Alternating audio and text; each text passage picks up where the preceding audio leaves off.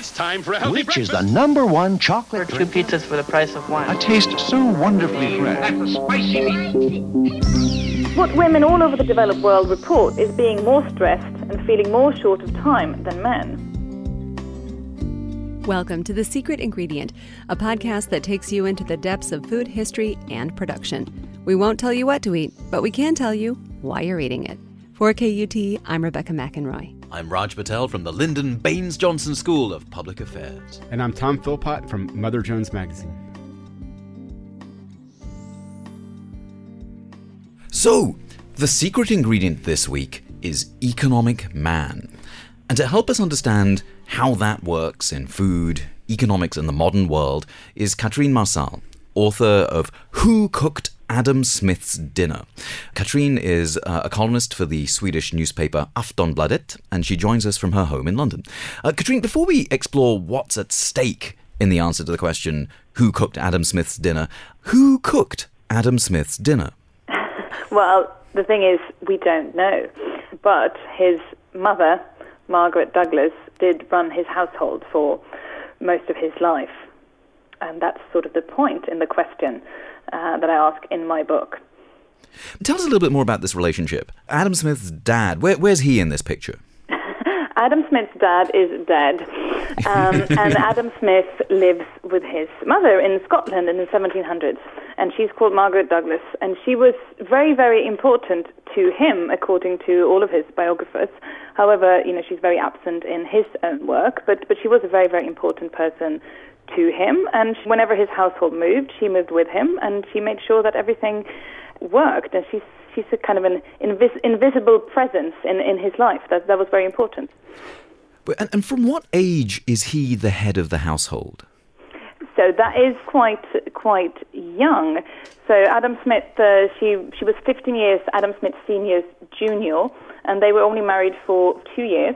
And then he died when Adam Smith Jr. was at the age of 2. Adam Smith is the head of the household, yes. So tell us a little bit about this book. Why is this important? Why did you ask this question? Why this question? Because it's the founding question of economics. Because in his book, The Wealth of Nations from 1776, Adam Smith asked this question, how do you get your dinner? And his very, very famous answer to that question, which anyone who studied economics can quote backwards and forwards, is it's not from the benevolence of the butcher and the baker that we get our dinner, it's from them acting in their own self-interest. So what he means, obviously, is that the butcher and the baker, they don't make this food to be nice or because they like food or they like to eat or anything else. They do it because they want to turn a profit and they want to make money and they want to serve their own self-interest. And from this answer to this question, Adam Smith kind of puts self-interest at the center of the economic universe. And to him, self-interest has the same function almost in society as gravity has in Newtonian physics. So he was very inspired by Isaac Newton and wanted to kind of explain the laws of society in the same ways that Newton had explained the laws of the universe. And that's why this question is important. And what I do in the book is, well, I say, okay, this is the founding question of economics, but who actually cooked Adam Smith's dinner? And then we come to Margaret Douglas, his mother, who probably had quite a lot to do with how he got his dinner, even if we don't know exactly who cooked it or exactly what he ate. But she probably had a lot to do with this, and did she do this out of self-interest or out of something else? And that's how I start my book. It's clearly kind of an insane idea, and you show it so beautifully that people act for all different kinds of reasons, not just, sort of narrow self-interest. And so it seems insane on the very surface, and yet it's been extremely influential in economics, right? Like for centuries. No, economics has even been called the science of self-interest.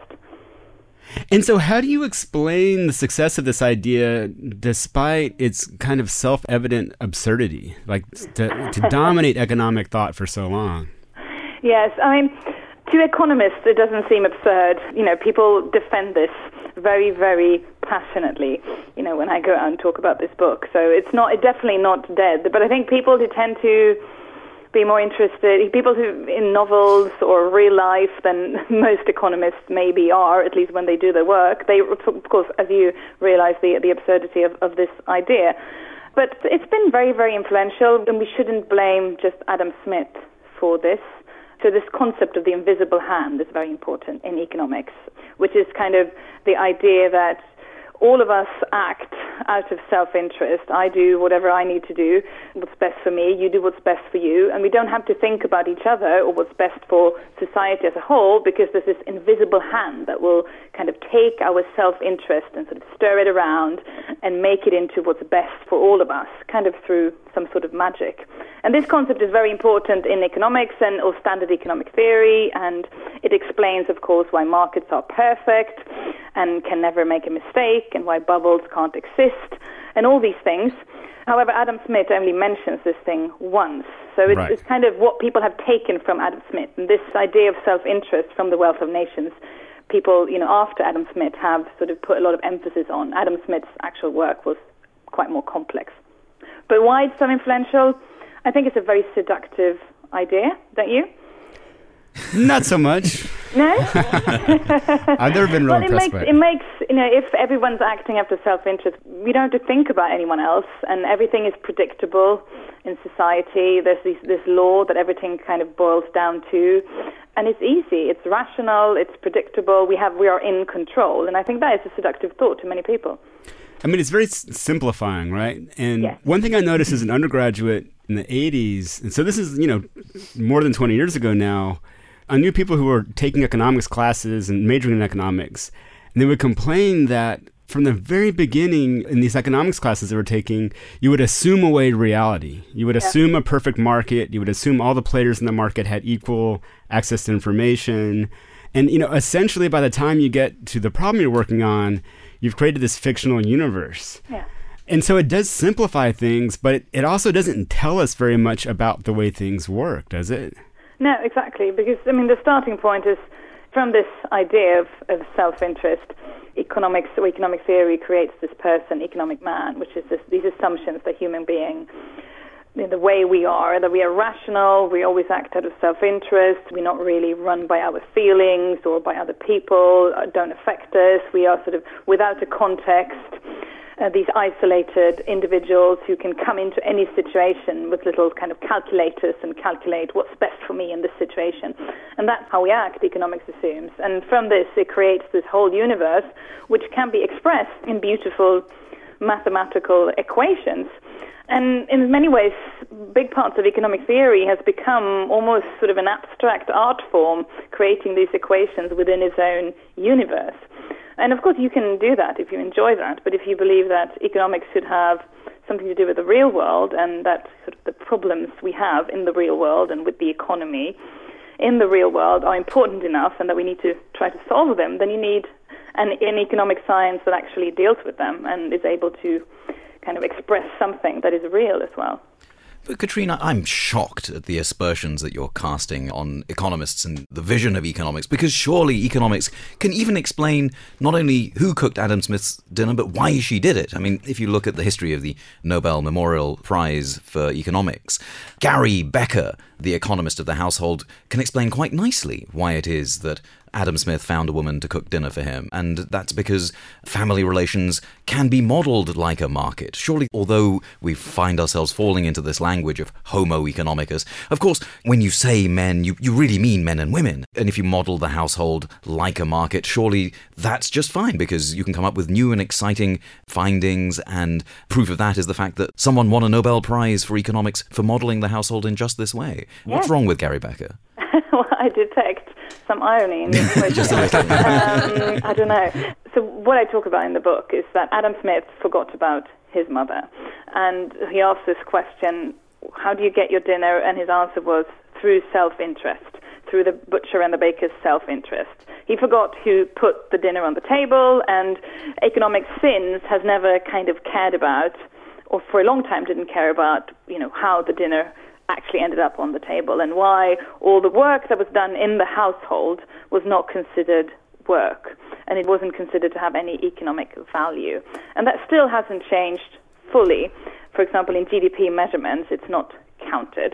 But it did change a bit in the 70s in Chicago, the Chicago School of Economics, and Mr. Gary Becker, who had this idea about that these standard economic theories, which are, in some sense, kind of good at explaining the price of tomatoes. They could not just explain the price of tomatoes, but they could explain everything in the whole world. And this idea of rational, self-interested human beings was not just applicable within the field of economics, but everywhere.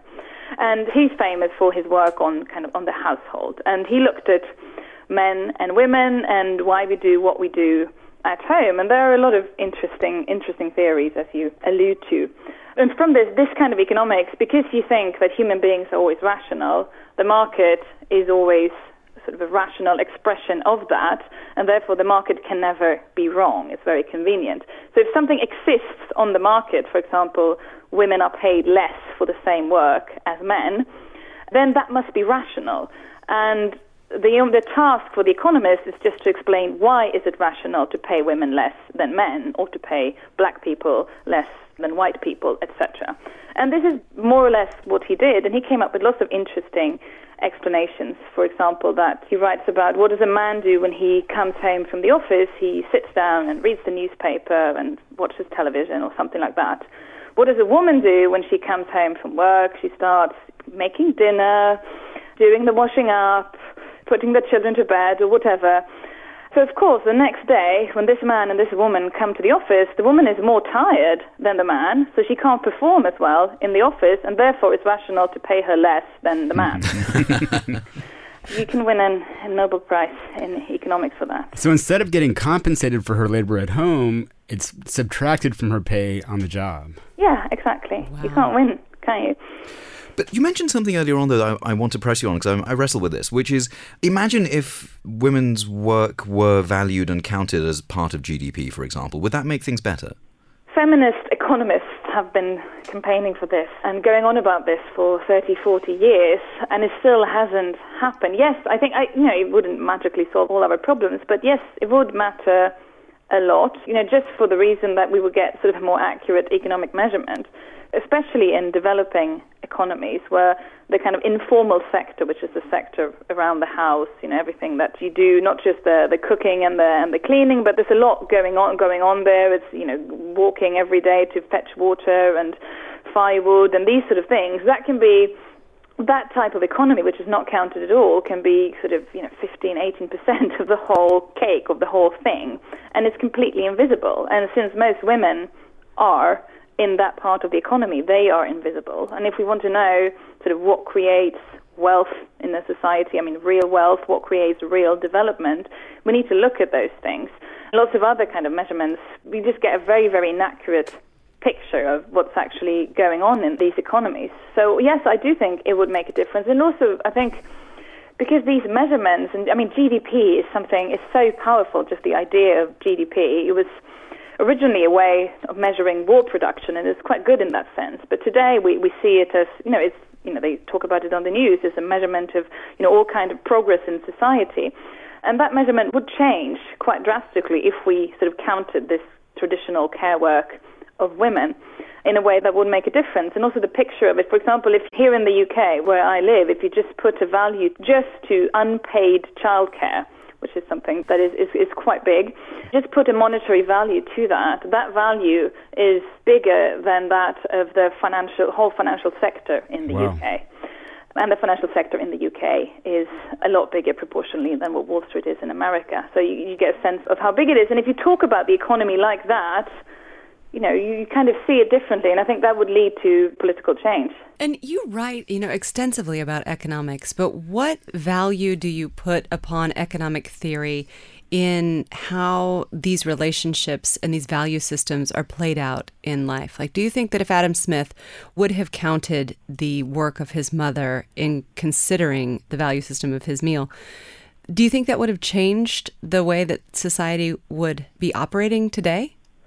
Yes, I do. I'm sure that there will be kind of sexist economists coming after Adam Smith who would just not pay attention to that if he had done that, and they would still create something similar to what we have today. But I mean, I know that's not what you mean with your question. Yes, I do think it would have been different, because in many ways I believe economics is sort of the religion of our time in the Western world at the moment, and for the last sort of 30, 40 years. It's so much more than just something that economists do, and so much more than sort of what's expressed in statistics and numbers. It's a whole value system about self-interest, go for it, entrepreneurship as something that an individual does, this idea of human beings as isolated atoms, just guided by rationality and self-interest. We do believe in that, and it has a massive impact in sort of culture in a wider sense. Books like Free Economics and all these books which are about sort of applying this sort of quite simplified market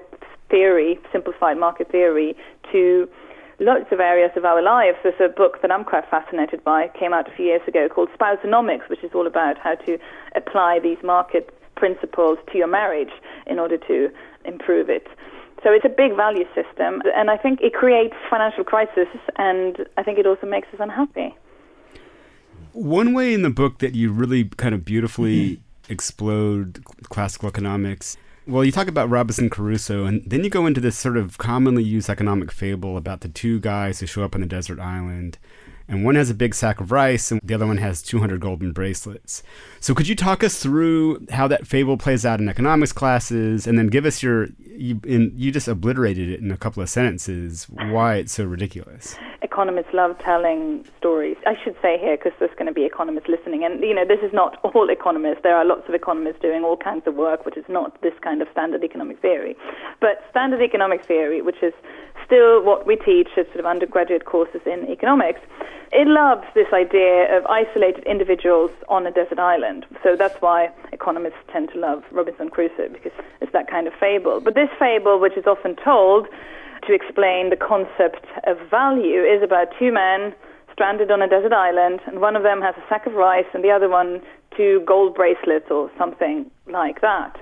And of course, on this island, the gold bracelets, there's no value in them because they cannot be used. So that's the point of that fable, and that's why economists love to tell it. However, if you actually think of 2 men stranded on a desert island, they would probably, not trying to trade gold bracelets against rice, but probably share the rice and discuss, how the hell did we get here and how can we get home, and just started talking, which is what human beings normally do, which doesn't exist in economic theory, and that's why their assumptions often, they go a bit crazy.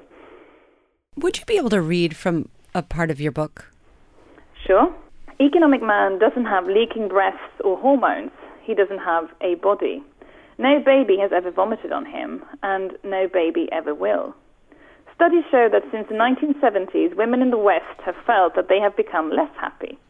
It doesn't matter which class she comes from, whether she's married or single, how much money she earns, which country she lives in, or whether she has children.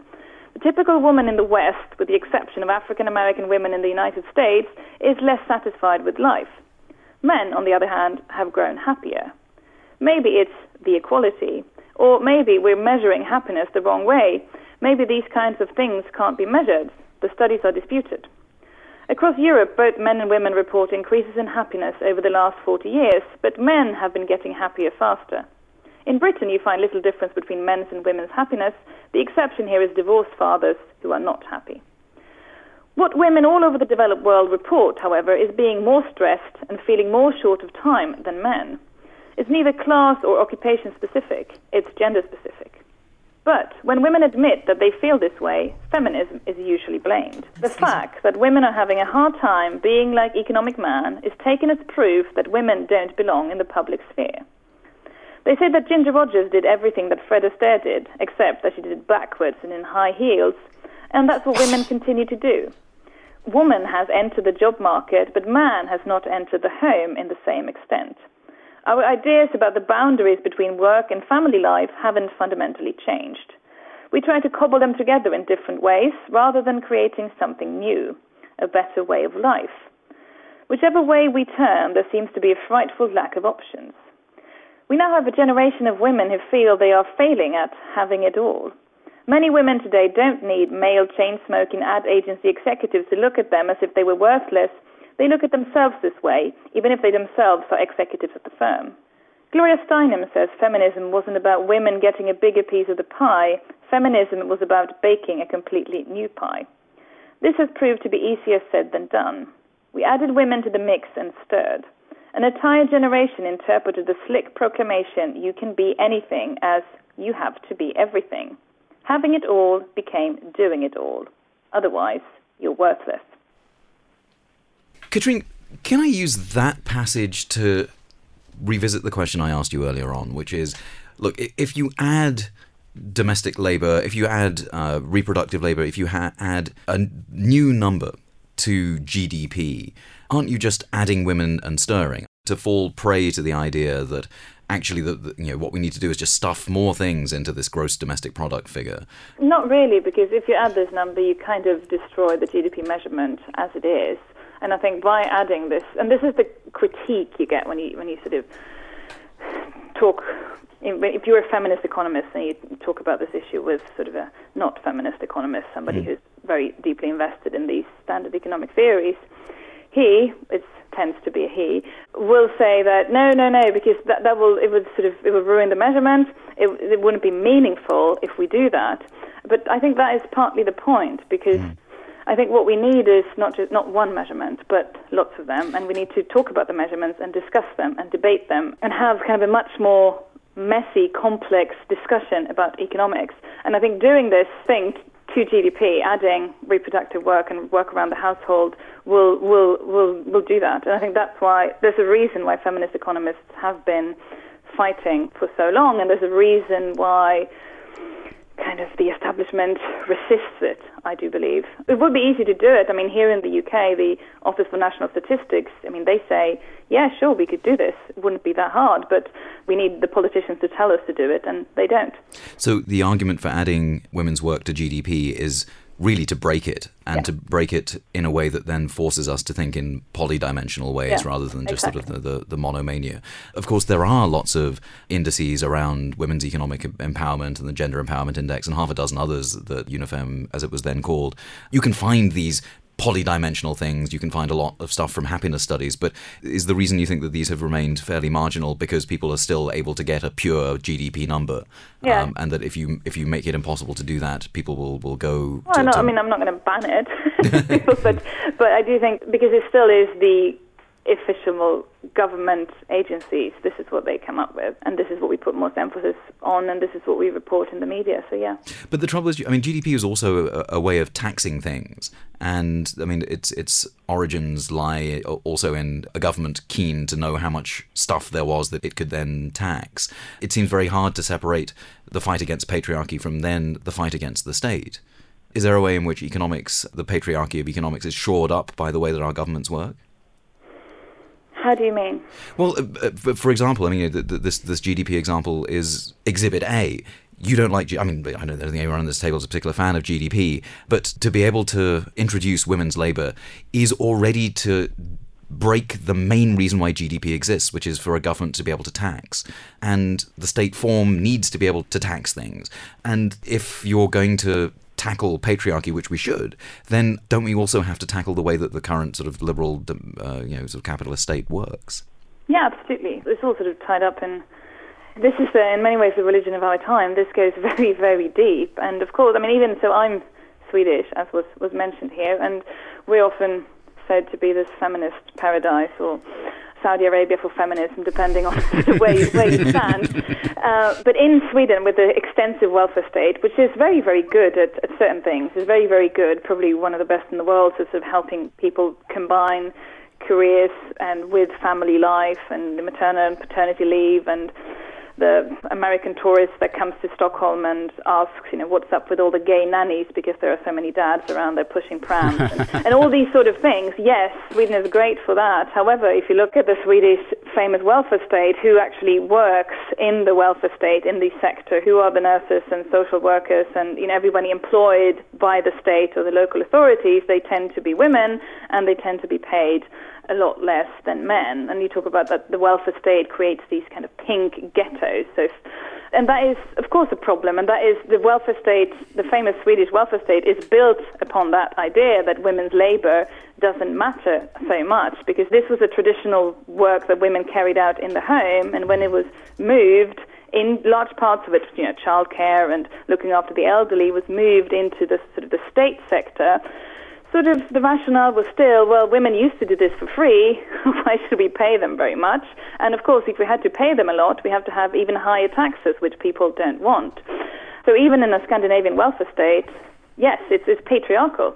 One question I have reading through your book is, there's this thread in feminist economics that this sort of home care, this sort of domestic care should be paid. And I wonder how you come off on that. And one thing that comes to mind, if you're going to put it in GDP without compensating people for it, that seems a little weird to me. And I'm wondering if something like, would like a basic national income, which is an idea that gets bandied about periodically, and which is I've heard people talking about recently, would that be a way to, sort of compensate people for domestic care? Like, okay, we've calculated that it's worth this much, and so the mean household is going to get this much in a basic income to compensate for this care. Is that a good idea? Have you thought that through?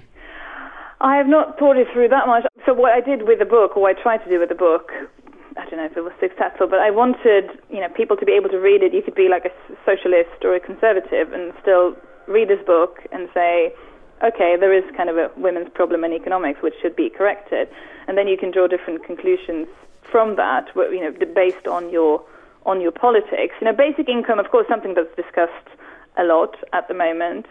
That could be one solution. I can see a lot of problems with it, given that, there's still the ideas that we have about men and women. It would probably be sort of more women taking advantage of this for staying home.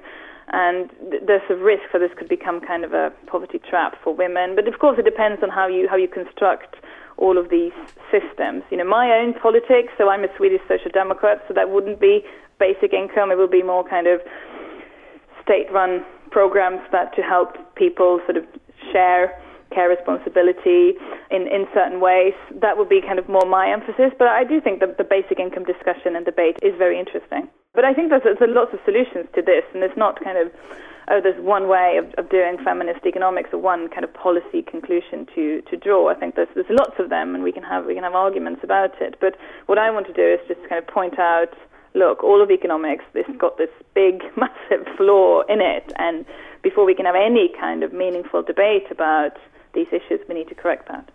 After someone reads your book, what would you like them to do? I would like them to kind of pick up the Wall Street Journal and the Financial Times, if they haven't done that before, and start reading those kind of publications and not being afraid of economics, because many people are afraid of the language of economics, the words of economics. Yeah, it's very intimidating, and I want people to stop feeling intimidated by economists and the words they use, and start engaging with economics, because these are really, really big questions. I want feminists. I want people who are feminists and read lots of feminist books, but probably don't read that much on economics. Read my book and kind of look at feminism through the economic lens, and engage with that. That's what I wanted with the book. And then, of course, from there, change the world in little steps. Do you have any little steps in mind? Yes, I do. It depends on what country we're going to talk about, the kind of the policies that we need. I think it's a lot about sort of valuing care work differently, paying people properly who do this kind of work. I think that is tremendously important. That's also the reason why women are 70% of the world's poor are women. Part of that is because women are in the care sector, and the care sector almost everywhere is very badly paid.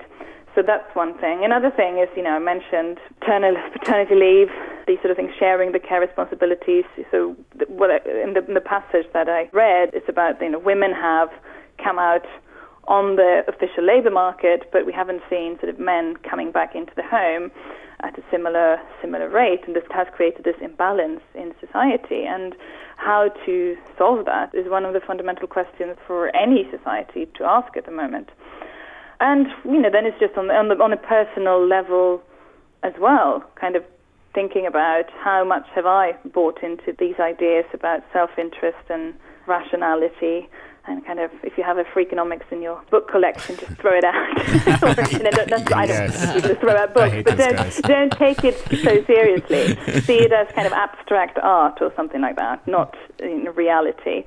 Yeah, and just think about these issues. Because we said for so many years we've been kind of told to leave the economy to the experts, and they kind of messed it up, didn't they?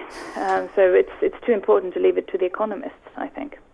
But do you think that rethinking economics can work for social change within a capitalist society, or doesn't capitalism need unpaid labor and it needs exploitation in order to survive, no matter where that comes from? Yes, sort of. I mean, that is a very, very big question. I personally think that sort of capitalism can be tamed. I think you can take... So there is tremendous power in the market and in the market economy. And it's very good at certain things. It's very good at sort of setting the price for tomatoes or distributing tomatoes. And is rubbish a lot of other things. For example, creating inequality or a balanced society or time for our children or these sort of things. And to me, I believe that sort of the market is, it's a very bad master and a good servant. And it's all about kind of with policy and politics, taming it and making use of it to the ends that we set as a people and the things that we want, because it can create tremendous wealth and innovation and products, and it can lift people out of poverty, which we have seen on a massive scale for the last couple of decades. But also inequality has gone up, and you need to tame it. You need to work it to sort of whatever we want it to be, and not the other way around, where sort of we human beings are slaves to the market economy. That's my personal politics, but I mean it's a very big question you ask. Yeah, and it's difficult when you're thinking about domestic labor, especially because when you're talking about trade, you can always buy more goods and sell more goods and get ahead that way. But even if you do pay for domestic labor, there's really not a way to get ahead.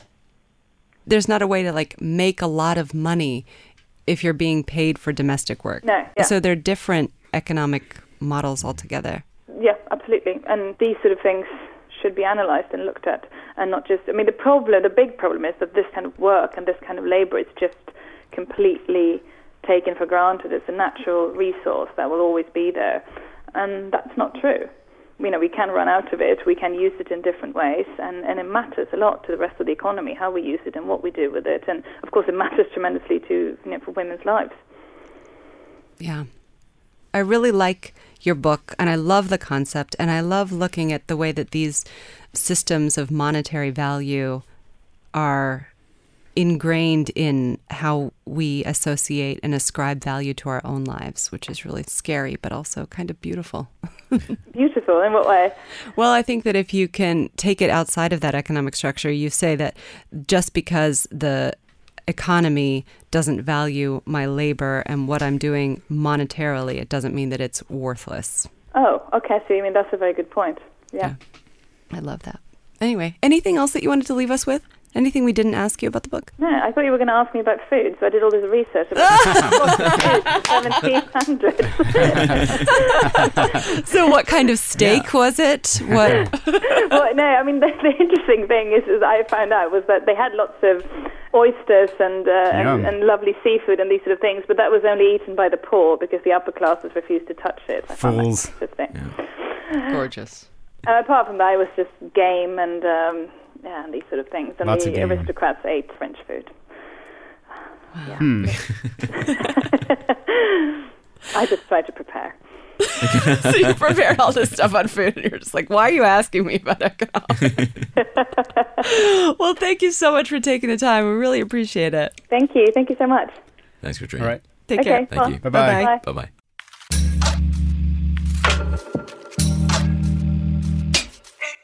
For more on The Secret Ingredient podcast, visit our website. It's thesecretingredient.org. And please subscribe to the podcast wherever you get your podcasts. Leave a review if you want to while you're there. It really helps us out. Raj Patel is the author of A History of the World and 7 Cheap Things and a professor also at the LBJ School of Public Affairs. And Philpott is the food and agriculture correspondent for Mother Jones Magazine. For KUT, I'm Rebecca McInroy. Thanks for listening.